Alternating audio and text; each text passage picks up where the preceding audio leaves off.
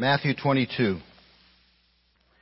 Matthew 22, we're going to begin reading in verse 1. We're going to read down through verse 14. Encourage you to follow along in your copy of the Bible if you brought it, and if you didn't, follow along in a copy that's there in the seat in front of you. But follow along as we read. Matthew 22, verse number 1. And Jesus answered and spoke to them again by parables and said, The kingdom of heaven is like a certain king who arranged a marriage for his son, and sent out his servants to call those who were invited to the wedding, and they were not willing to come. Again he sent out other servants, saying, Tell those who are invited, See, I have prepared my dinner, my oxen and fatted cattle are killed, and all things are ready. Come to the wedding. But they made light of it, went their ways, one to his own farm, another to his business. And the rest seized his servants, treated them spitefully, and killed them. But when the king heard about it, he was furious, and he sent out his armies, destroyed those murderers, and burned up their city. Then he said to his servants, The wedding is ready, but those who were invited were not worthy. Therefore go into the highways, and as many as you find, invite to the wedding. So those servants went out into the highways and gathered together all whom they found, both bad and good, and the wedding hall was filled with guests. But when the king came in to see the guests, he saw a man there who did not have on a wedding garment. So he said to him, Friend, how did you come in here without a wedding garment? And he was speechless. Then the king said to the servants, Bind him hand and foot, take him away, and cast him into outer darkness. There will be weeping and gnashing of teeth. For many are called, but few are chosen. Father, we thank you for your word. I pray today as we look at this and maybe look at it in a slightly different way than we would normally look at it, I pray that you'll speak to our hearts. I pray, Father, you'll fill me with your Spirit. Forgive me for anything that hinders today. Forgive me for any sin that might lurk that would render me not what I ought to be today. And just help me today, Lord, to be filled with your Spirit to teach and preach your word. Help me to say only what I should, but say everything that I should. And I pray that all of us would be filled with your Spirit to hear and to receive. I pray we would not just let this go in one ear and out the other. I pray, Father, if this applies to us, we would react. We would respond. We would repent if need be. Praise you if need be. Whatever the response is, Lord, that you lead us to from this, help us to do it. Let there be no distraction. Let there be nothing that hinders our ability to concentrate. And just help us, Father, to look just these few moments at your word. For it is your word. And we receive it as such. So we pray it all in Jesus' name. Amen. Some years back, we looked at the parables of Jesus. And frankly, that was one of my favorite studies of all the things that we've ever done since I've been together with you here at this church. I've been struggling lately with my sermon preparation because we're not in a series. I like the structure of a series because it helps me. I know exactly what I'm going to preach next Sunday, even while I'm standing here preaching to you this Sunday. But when I'm not in a series, I have no idea what I'm going to preach next Sunday. I usually don't have any idea what I'm going to preach on Friday when Sue is asking me for the title for the message for the bulletin. I usually don't have any idea what I'm going to preach on Saturday night. I feel like Charles Spurgeon, who used to go into his study at like 9 o'clock at night trying to figure out what he was supposed to preach. It's a horrible feeling. I don't like that. I prefer doing studies. And I think back, we've done so many different studies here that have been useful and interesting. I wrote down, I think I wrote them all down. Nehemiah, Esther. We looked at the life of David. Jesus' words on the cross, his words after the resurrection. We looked at Mark and John and Acts and Romans and 1 Corinthians, 1 Thessalonians, 1 Timothy, Philippians, and James. I got a lot out of all of those studies. But I honestly think the one that I enjoyed the most was that one on the parables of Jesus. I don't know why. It just really stuck in my mind. And you know, most of these things are available in book form now, and as I had to take those and rework them into a book to publish it, it cemented them even further. When we did the parables of Jesus, we looked at this parable. But we didn't look at it here in Matthew. We looked at the parallel passage in Luke chapter 14. And there's a little bit of a difference between those two. In Luke chapter 14, Luke describes a feast. But he doesn't mention the fact that it was a wedding feast. Matthew does. And I think that's interesting and important and something that I want to kind of key in on this morning. First of all, let's unpack the parable and make sure we understand just exactly, to the best of our ability, what Jesus was saying. The parable itself is really not that difficult to understand. There was going to be a wedding. There's going to be a wedding. That's the very first thing Jesus mentioned in verse number 2. An impending marriage. There was a king, there was a kingdom, there was a son, and there was soon to be a wedding for a marriage that had been arranged. And so, just as we do today, their culture was different and weddings were slightly different, but just as we do today, invitations were sent out. Verse number 3. And just as often happens today, there were excuses and there were refusals from some who were invited. We see that in verses 3 through 5. Actually, in this case, it appears that all those invited refused the invitation. And it says they made light of it. They gave a variety of excuses why they could not and would not come to the wedding. Verse 6 says that some even mistreated the messengers. Now, I would hope that that doesn't happen today, as we send out wedding invitations and the person delivering the message gets beat up and even killed, as is indicated here. Hopefully that doesn't happen. But here it did. Some mistreated the messengers. So there's this impending marriage. There's invitations. There's excuses. There's refusals. There's even mistreatment of the messengers. But there was something else. There was grave miscalculation on the parts of those who were refusing the invitation. Verse number 7. There was a cost to pay for their excuses. There was a cost to pay for their refusals, and that cost was severe. This was the king they were talking about, and the king was furious, and he exacted judgment upon them. I once read a story about a fellow. I don't remember if I ever shared this here or not before, but his name was Leonard Wood. Sir Leonard Wood once visited the king of France. And the king was so pleased with him and enjoyed his company so much that he invited him. He sent an invitation to him to come and dine with the king the next day. So the next day, Sir Leonard went to the palace and was walking down the hall to try to get to where the king was. And the king met him in the hall. And the king says, "Why, Sir Leonard, I didn't expect to see you today." And Sir Leonard was astonished, of course, because he thought he'd been invited. He said, "Didn't the king invite me to dinner?" And the king said, "Well, yes, I did, but you never answered my invitation." And Sir Leonard Wood said, "A king's invitation is never to be answered, but to be obeyed." And that's what these folks should have thought of when the king sent an invitation.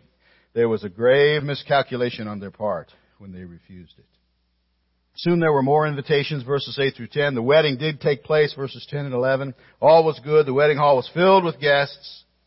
There was a little problem toward the end. There was somebody who didn't belong there, verses 11 through 14. We'll save that for another time. The king took care of that very quickly. But that's basically the parable. That's basically what Jesus was saying. There was going to be a wedding. Invitations went out. Refusals and excuses flowed. The messengers were mistreated by those invited, and the king exacted a heavy price upon their heads for that mistreatment. Then he invited others and went ahead and had the wedding. So that's a parable. What's Jesus mean by that? What's the interpretation of all that? Well, it's important to remember that parables usually have pretty much a singular interpretation. At least a singular primary interpretation. We might be able to apply the lessons of the parable in a variety of ways, and we're going to do that in just a moment. But we dare not make that kind of an application until we first understand what Jesus said and what Jesus meant. What is the actual interpretation? So what was he saying here? What was his primary meaning in this parable? What truth was he illustrating by this story of this wedding feast? Well, the primary interpretation involves Israel. Israel. Jesus spoke these words during Passion Week, the week leading up to the cross. And the parables that were spoken during that week, and there were several, are all judgmental in nature. Judgment that was looming for Israel as they rejected their Messiah. In order to get that context, we can just look back at the previous chapter and look at the things that were taking place in chapter 21. I mean, just flip back there and just kind of glance down through some of the things. Maybe look at the headings in your Bible there and see what was happening there in chapter 21. In the very first 11 verses of chapter 21, we had the triumphal entry. Jesus had in an astonishing fulfillment of prophecy ridden into Jerusalem atop a donkey, declaring himself to be the Messiah. We talk about this at Easter often. We certainly talk about it on Palm Sunday. Not very long ago, back in November, I believe it was, our missionary to the Ivory Coast, Bob Mack, was here, and he preached a tremendous message about this very thing. And he talked about the fact that Daniel's prophecy pretty much predicted to the exact day when this would happen. And so here's Jesus riding in to Jerusalem, fulfilling this prophecy. Anyone who knew the Bible could not doubt that that's what he was doing and saying. He was declaring himself to be the king in fulfillment of that prophecy. And so then in verses 12 through 17 of chapter 21, we have the cleansing of the temple, which was another astonishing thing. Here is Jesus walking into the temple and exercising authority over God's house. And so he was once again declaring himself to be the Messiah, declaring himself to be their king. Verses 18 through 21, we have the lesson of the withered fig tree. The time that Jesus cursed the fig tree. And then it withered away. And we've talked about that in the past. That cursing and that subsequent withering away was meant to be a warning to Israel. It was meant to be a sign to Israel. It was a direct statement concerning the judgment that awaited them for their unfruitfulness, their rebellion against God, and their rejection of their king. In verses 23 through 27 of chapter 21, we see continuing conflicts with the Jewish leaders. These men, these scribes and Pharisees and chief priests and elders and all of them, in spite of all that they had seen, these men who should have known more than anybody else on the earth the reality of what Jesus was accomplishing that week. They should have known that it was an amazing fulfillment of Scripture. These men still rejected, argued, and fought against him and sought to do away with him. And so we have that. And then in verses 28 through 44 of that previous chapter, we had two more parables. Two more parables, both of which warned of God's impending judgment on Israel for rejecting the Messiah. The first was the parable of the two sons, and the second was the parable of the wicked vine dressers. And if it's possible for us to say to ourselves, well, maybe we're not interpreting this right, we need to look at what the Jewish leaders recognized that Jesus was saying, because they had no trouble interpreting it at all. They knew exactly what he meant. Look at verse number 45 of chapter 21, and you'll see that they knew exactly what he was saying. When the chief priests and Pharisees heard his parables, they perceived that he was speaking of them. They knew exactly what those parables meant. They were a pronouncement of judgment upon them. And so then we come to chapter 22, and we have this next parable, this parable of the wedding feast. And within that context, we see it has a very similar interpretation. Basically, Jesus was saying, you, Israel, were invited to the marriage. Your king has walked among you for 3 years now, preaching the gospel of the kingdom, backing up his preaching with miracle after miracle after miracle. He has healed the sick and mended the lame and enlightened the blind. He's opened deaf ears, loosed the tongues of the dumb. He has cast out demons. He has turned water into wine. He has fed thousands from nothing. He has demonstrated his power over every aspect of creation, even to the point of commanding the wind and the waves that obeyed him. He has even raised the dead. And he has fulfilled every prophecy concerning the Messiah. But you made excuses. And you refused. And you mistreated. And you continue to mistreat those who invited you. And you have gravely miscalculated and faced the wrath of the king.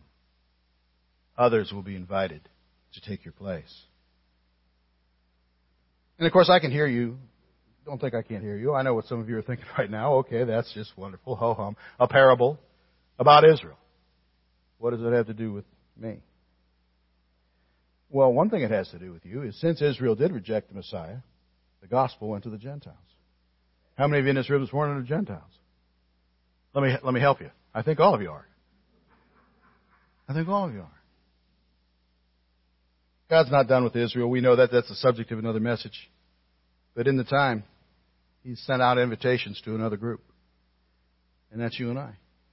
And so one reason that this is important is because we see in it our opportunity. How the gospel came to us, and we can be saved because of it. So that's one clear way this parable affects you. But I want to suggest another. And now, as I suggest this other, you may think that I've kind of gone a little bit too far astray. I don't know. Because this is a little bit of a far-fetched application from this parable, but I think it's there. I want to give you a thought about a wedding. This past Friday, I was sitting in my office very glumly, trying to figure out what to preach. I had no message. Couldn't figure it out. Veronica, our cleaning lady, walked into my office. And she came in to empty my trash, as she does on Friday mornings. And she said the same thing she always says. Hi, Pastor, how are you? Got any trash? So she goes over. I said, I'm fine, Veronica, except for one small little problem. I can't think of anything to preach for Sunday. You got any ideas? And she thought that was hilarious and laughed at me and walked out of the room to take my trash. A few seconds later, she came running back into the room with this excited look on her face. And she said, I do have an idea. And I said, what's that? She said, I got it on Dr. Phil just this past week. And of course, that's not a place that I would usually go to look for sermon material. But I listened to what she had to say. And she told me about an episode that she had watched where a particular woman had gone on the Dr. Phil show to ask him if he would sanction her leaving her husband in this particular situation. And I don't know all the details. She said that the husband was an invalid or something, and she was trying to figure out if it was right for her to leave her husband. She said she had even gone so far as she was having an affair, and she had moved her lover into the house with her invalid husband.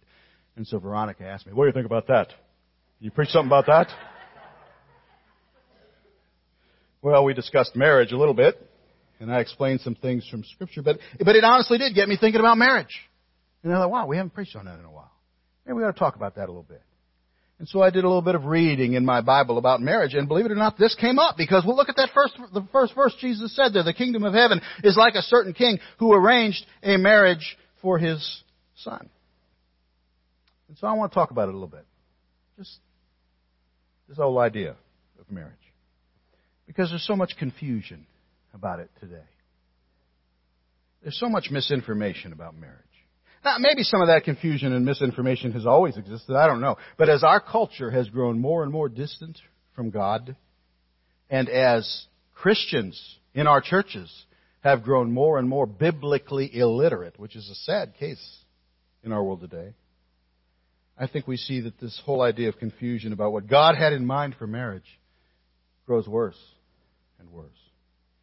I mean, think about some of the wrong views that exist about marriage today. Here's one. Some people believe that marriage is simply a legal construct. It's just simply something that government has imposed upon us. It's a legal thing.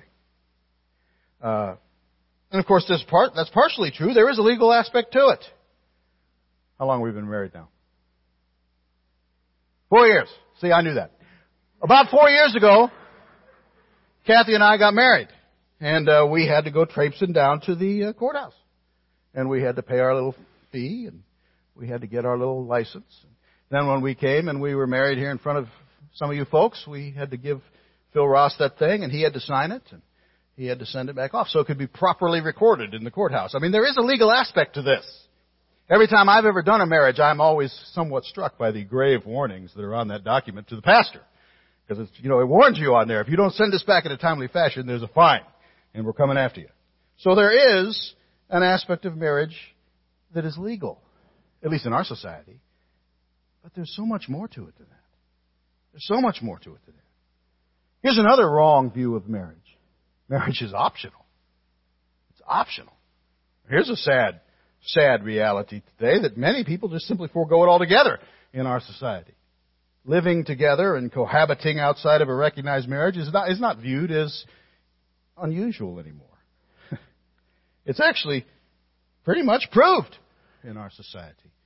And I think, sadly, even in our churches today, we're seeing more and more and more of that. There seems to be no concern about living together outside of marriage. Johnny Erickson Tada one time said, gradually, though no one remembers exactly how it happened, the unthinkable becomes tolerable, and then acceptable, and then legal, and then applaudable. And that's where we are today in a lot of these kinds of things. And that's where we are a lot in even the church related to marriage. It's not only tolerable, it's acceptable. It's not only acceptable, it's legal. It's not only legal, it's actually applaudable to many. And of course, nothing could be further from the truth according to the Bible. So one wrong view is that it's simply a legal construct. One wrong view is that it's optional. Here's a third wrong view about marriage, and that is this. Marriage depends on feelings. As long as it feels good, well, the marriage continues. When it no longer feels good, well, it ends. So long as those fuzzy, romantic, warm feelings that we had when we were dating last, the marriage is a go. But when they fade, well, it's time for that marriage to end. So long as the passion stays, so long as the joy remains, so long as you still feel in love with each other. But again, nothing could be further from the truth of Scripture. That's just simply a wrong view. That's not the way the Bible describes marriage at all. One last wrong view, and then we'll look at some right views. One last wrong view is this: marriage depends on convenience. I didn't sign up for this. This is not the way it's supposed to be. She was not like this before I married her. I see a side of him now that was not there before. So many times, I was not pointing at you. So many times, people will describe the reason they think their marriage is on the rocks, no longer salvageable, is in terms like that. Things change, health wanes, financial woes come, personality traits long hidden surface. We get fat. We get wrinkles. We don't feel good. And we take it out on each other.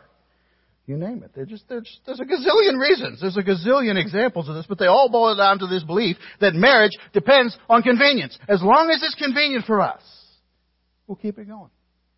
But when that ceases, we kick it to the curb. There might be other wrong views of marriage that you can think of, but I think those are pretty all-encompassing. I think just about everything you can think of probably could be shoehorned in somewhere to those wrong views of marriage. But what does the Bible say? What does the Bible teach about marriage? What are the right views? Well, here's one. Marriage transcends culture and law. Marriage is an institution of God. In the very beginning, before there were laws regarding marriage, before any kind of culture had arisen around marriage, before there were courts or magistrates or marriage license or any of that, there was this from God. Genesis chapter 2 and verse 24, therefore a man shall leave his father and mother and be joined to his wife, and they shall become one flesh. We don't marry because it's the law of the land. We don't marry because it's something that's culturally accepted to do. We marry because God has ordained it. First ordained it when there were only 2 people on the earth. And when there weren't 10,000 laws about it on the books. There weren't even 10 commandments written in stone. There was one law. Don't eat of that tree. That was it. Way back then, at the very beginning, God ordained it. That they would become one single, inviolable union. That they would become one flesh. That they would cleave to one another. And so throughout Scripture, we find marriage elevated and uplifted in God's eyes, and we find adultery and living together outside of marriage condemned. Always. Always. Hebrews chapter 13, verse 4, marriage is honorable among all, and the bed undefiled, but fornicators and adulterers God will judge. So marriage is not simply a legal construct. It's not simply a cultural norm. It is an institution ordained by God from the very beginning of creation. That's one thing the Bible says about it. Here's another one. Turn with me to Ephesians chapter 5, if you would. Ephesians chapter 5. And as you're turning there, I'll tell you this second thing. Marriage is a commitment and a matter of the will. It's a matter of the will. I think one of the most important passages in the Bible related to marriage is this passage we're going to read here in Ephesians chapter 5. Let's start reading in verse number 22 and just read a few verses here. Wives, submit to your own husbands as to the Lord. For the husband is head of the wife, as also Christ is head of the church, and he is the Savior of the body. Therefore, just as the church is subject to Christ, so let the wives be to their own husbands in everything. Husbands, love your wives, just as Christ also loved the church and gave himself for her, that he might sanctify and cleanse her with the washing of water by the word, that he might present her to himself a glorious church, not having spot or wrinkle or any such thing, but that she should be holy and without blemish. So husbands ought to love their own wives as their own bodies. He who loves his wife loves himself. For no one ever hated his own flesh, but nourishes and cherishes it just as the Lord does the church. For we are members of his body, of his flesh, of his bones. For this reason a man shall leave his father and mother and be joined to his wife, and the two shall become one flesh. This is a great mystery, but I speak concerning Christ and the church. Nevertheless, let each one of you in particular so love his own wife as himself, and let the wife see that she respects her husband. There are many things we could discuss from this chapter, but I want you to notice one thing particular. I'm just going to cherry pick something out of here. I want you to notice it. I want you to notice the instruction to husbands. In verse number 25, husbands, love your wives. Verse number 28, husbands ought to love their own wives. Verse number 33, nevertheless, let each one of you in particular so love his own wife. Isn't it amazing, based upon what we think we know about love, that God would command it to us? How is that possible? How is it possible? I mean, I can hear you. Wait a minute. How is it possible? How can one be commanded to feel something? How can one be commanded to have an emotion? It just doesn't seem fair, does it, that God would mandate a feeling? But He tells us here, it's a command. Husbands, love your wives. And you see, the picture that most people have hanging in the art gallery of their mind of love is not the biblical picture at all. Not at all. We think of love as simply a feeling, a passion, a warm and fuzzy, this wonderful longing for another person, this I can't live without her thought process. We use phrases like in love. We use phrases like falling in love to describe what we think marital love really is. These phrases convey the idea that it's just something that happens, that we're victims of it, that we have no control. It's just this feeling that washes over us. It sweeps us off our feet. And we fall in love. Falling, by the way, by its very definition, is an occurrence that is completely out of our control. And that's what we think of when we think of love. It's interesting to me that Deanna mentioned the bowling party this morning, because I was going to mention something about last year's bowling party. And so I'll do that right now. Last year, we had a bowling party at Kent Lanes. I'm a stinky bowler. I'm not any good at it, just like I'm not good at just about any other athletic endeavor. But I enjoy it anyway. Kathy enjoys it, so we go. I went and I rented my shoes at the counter, and I went and laced them up, and I picked up my alley ball there. And when my time came and my name was called, I went up there to the line, and I went up to release the ball. And when I released the ball, I fell flat on my face. Right straight down the alley. I had oil all over me.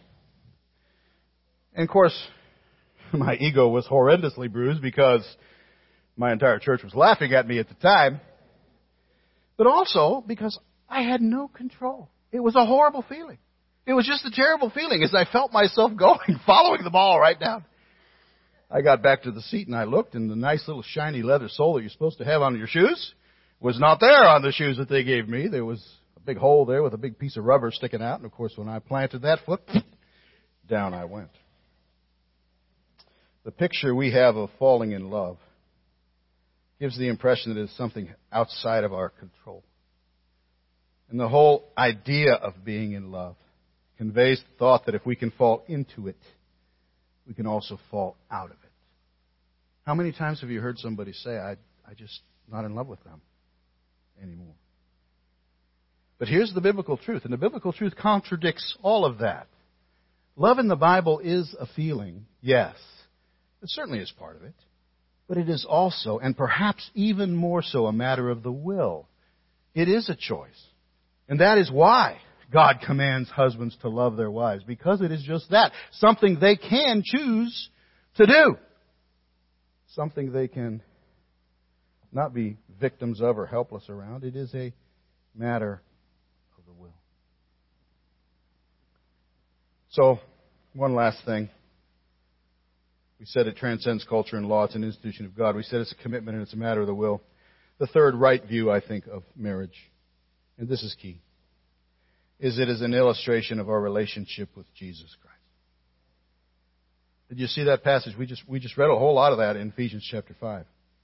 Husbands, love your wives just as Christ also loved the church and gave himself for her, that he might sanctify and cleanse her with the washing of water by the word, that he might present her to himself a glorious church, not having spot or wrinkle or any such thing, but that she should be holy and without blemish. No one ever hated his own flesh, but nourishes and cherishes it, just as the Lord does the church. For we're members of his body, of his flesh, and of his bones. This is a great mystery, but I speak concerning Christ and the church. The church is referred to throughout the New Testament as the bride of Christ. Jesus used that imagery, not only in the parable we're looking at today, but other times as well. Matthew chapter 9. Jesus said to them, "Can the friends of the bridegroom mourn as long as the bridegroom is with them?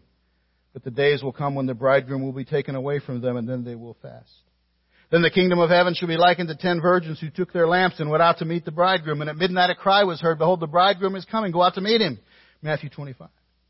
John the Baptist used similar language when he pointed out Jesus and talked about Jesus. He said, "He who has the bride is the bridegroom. But the friend of the bridegroom who stands and hears him rejoices greatly because of the bridegroom's voice. Therefore this joy of mine is fulfilled." John chapter 3. The idea that the church is the bride of Christ is seen throughout the book of Revelation several times. "Let us be glad and rejoice and give him glory, for the marriage of the Lamb has come, and his wife has made herself ready. Then I, John, saw the holy city, New Jerusalem, coming down out of heaven from God, prepared as a bride adorned for her husband." Paul used this imagery several times to describe the relationship of the church to Christ. He said in Romans chapter 7, "Therefore, my brethren, you also have become dead to the law through the body of Christ, that you may be married to another, to him who was raised from the dead, that we should bear fruit to God." 2 Corinthians 11:2, "I am jealous for you with godly jealousy, for I have betrothed you to one husband, that I may present you as a chaste virgin to Christ." We're commanded to love. And we're commanded to love because our relationship with our spouse is to be an image, a picture, an illustration of the relationship between Christ and the church. Husbands, how you relate to, how you talk to, how you behave toward, how you treat your wife is meant to be an illustration of how Christ relates to us who are saved. Your love to her is to be an example of His love for us. Think about that. He does not love us because it's some legal construct. He does not love us because it's cultural. He loves us with an everlasting love.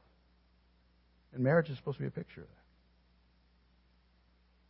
And so even though I come to this parable of the wedding feast, and it's really not about a marriage, it's really about Israel, I still think that verse just jumped out at me. The kingdom of heaven is like a certain king who arranged a marriage for his son. Oh, and by the way, ladies, lest you think you're getting off the hook on this one, let me point out to you that the same responsibility the husband has to love you, the same command that he is given to love you, you have also. Maybe not in that passage. How about this one? Let's take a look at Titus chapter 2. "But as for you, speak the things which are proper for sound doctrine, that the older men be sober, reverent, temperate, sound in faith, in love, in patience. The older women likewise, that they be reverent in behavior, not slanderers, not given to much wine, teachers of good things, that they admonish the young women to love their husbands, to love their children, to be discreet, chaste, homemakers, good, obedient to their own husbands, that the word of God may not be blasphemed." The same command. The husband has to love the wife. You have to love your husband. It's a command. So what do we do about all this? What action items could we take away from this? How might we apply it to our own specific situations, our own marriages, our own homes, our own lives? Let me just mention a couple. If you're living together outside of marriage, stop it. Get married. Or move out. It's really that simple. There is no other biblical correct answer to that. I'll never forget years ago when I had first come to this church, there was a young man who was living together with his girlfriend outside of marriage. And he came to me one day and he asked me about that. "What do you think about that?" I told him what I thought about that. Told him what the Bible says. He left very pensive and sullen and downtrodden. Kind of like the rich young ruler who went away sad. He came up to me a few weeks later, said he had moved out. I said, "Really?" He said, and I'll never forget him saying this. He said, "I just decided that there's never a right time to do the wrong thing." Praise God. And you know, he's married to her today. And they're doing right today. And everything's just fine today. So, if you're living together outside of marriage, you really need to address that. If you want to be right with God about it, you need to address it. Number two, if you're contemplating marriage, and I don't know if there's anybody in here, some of the young folks may be thinking, I don't know where people are. But you need to stop and think about what the command to love really means. If you're not willing to stick it out when the warm, fuzzy stuff ends, you're not ready. Don't do it. you need to walk away. When that shimmering, glorious, all surrounding, all enveloping feeling you have right now wanes, if you're not willing to stick it out, then don't do it.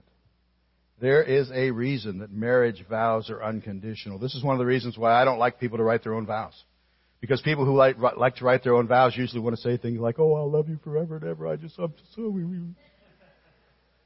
Whereas the real marriage vows, the good marriage vows say, for richer, for poorer, in sickness and in health, no matter what comes along. What they're basically saying is, I vow that I will love you. It's a matter of my will, no matter what comes along. If you're not willing to do that, and if you can't really say that, then you really need to consider whether or not you're ready for marriage. And then here's a third one, and then this one I'm done. If you're struggling with a marriage, if you're disappointed in marriage, if you're wanting more from your marriage, if you're in any way dissatisfied with your marriage, if you look at your spouse and think to yourself, I don't care what you say, preacher, I don't love him, I don't love her the way I used to, then you need to repent. That's really the only solution that I can see in Scripture. You need to repent. God's command is to love them. There is no exception to that. He does not give us commands that we cannot keep. And so whatever reason or excuse there might be there for trying to wiggle out of obedience doesn't hold water. You need to repent. And you need to ask God to help you love your spouse. Need to be praying hard that our marriage would be the picture of the relationship between Christ and His church that He designed it to be. Father God, we're thankful for your word. I pray that this has been helpful. It's awful quiet in here, Lord. I don't know how to read how people are responding to this, and so I just give it to you. And I pray, Father, that all would take it as your word. This is what the Bible says, and we pray that we'd all just be open to it. I know that these are hard issues. I know that sometimes people are just hurting. I know that sometimes people are in pain, that relationships are not what they thought they would be, and they struggle. I know that. And so I pray today, Lord, that no one is hurt or offended in that way, but that they'll recognize that, Lord, you don't give us commands we can't keep, and you'll help us. I pray if there's anybody here who's saying, I just don't know how I can do that, I pray they'd think about the man in Mark chapter 9 who, when Jesus said, anything's possible if you but believe. And he said, Lord, I believe.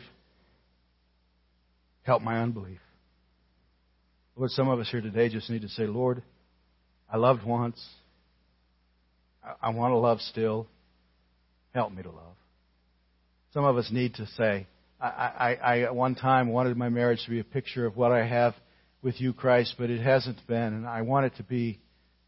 Help me. Lord, whatever the needs might be. This has been a whole message about marriage, and so the invitation is centered around that. But Lord, whatever the needs might be, if there are those here today, we just need to come and pray about any of these things. I pray they know there's nobody going to judge them, look down on them. People will just be praying right along with them. And so I pray. Lord, we've seen so much attack from Satan in our own church and in our world on marriage. Help us, Lord, to have the marriages we ought to have. We pray it in Jesus' name.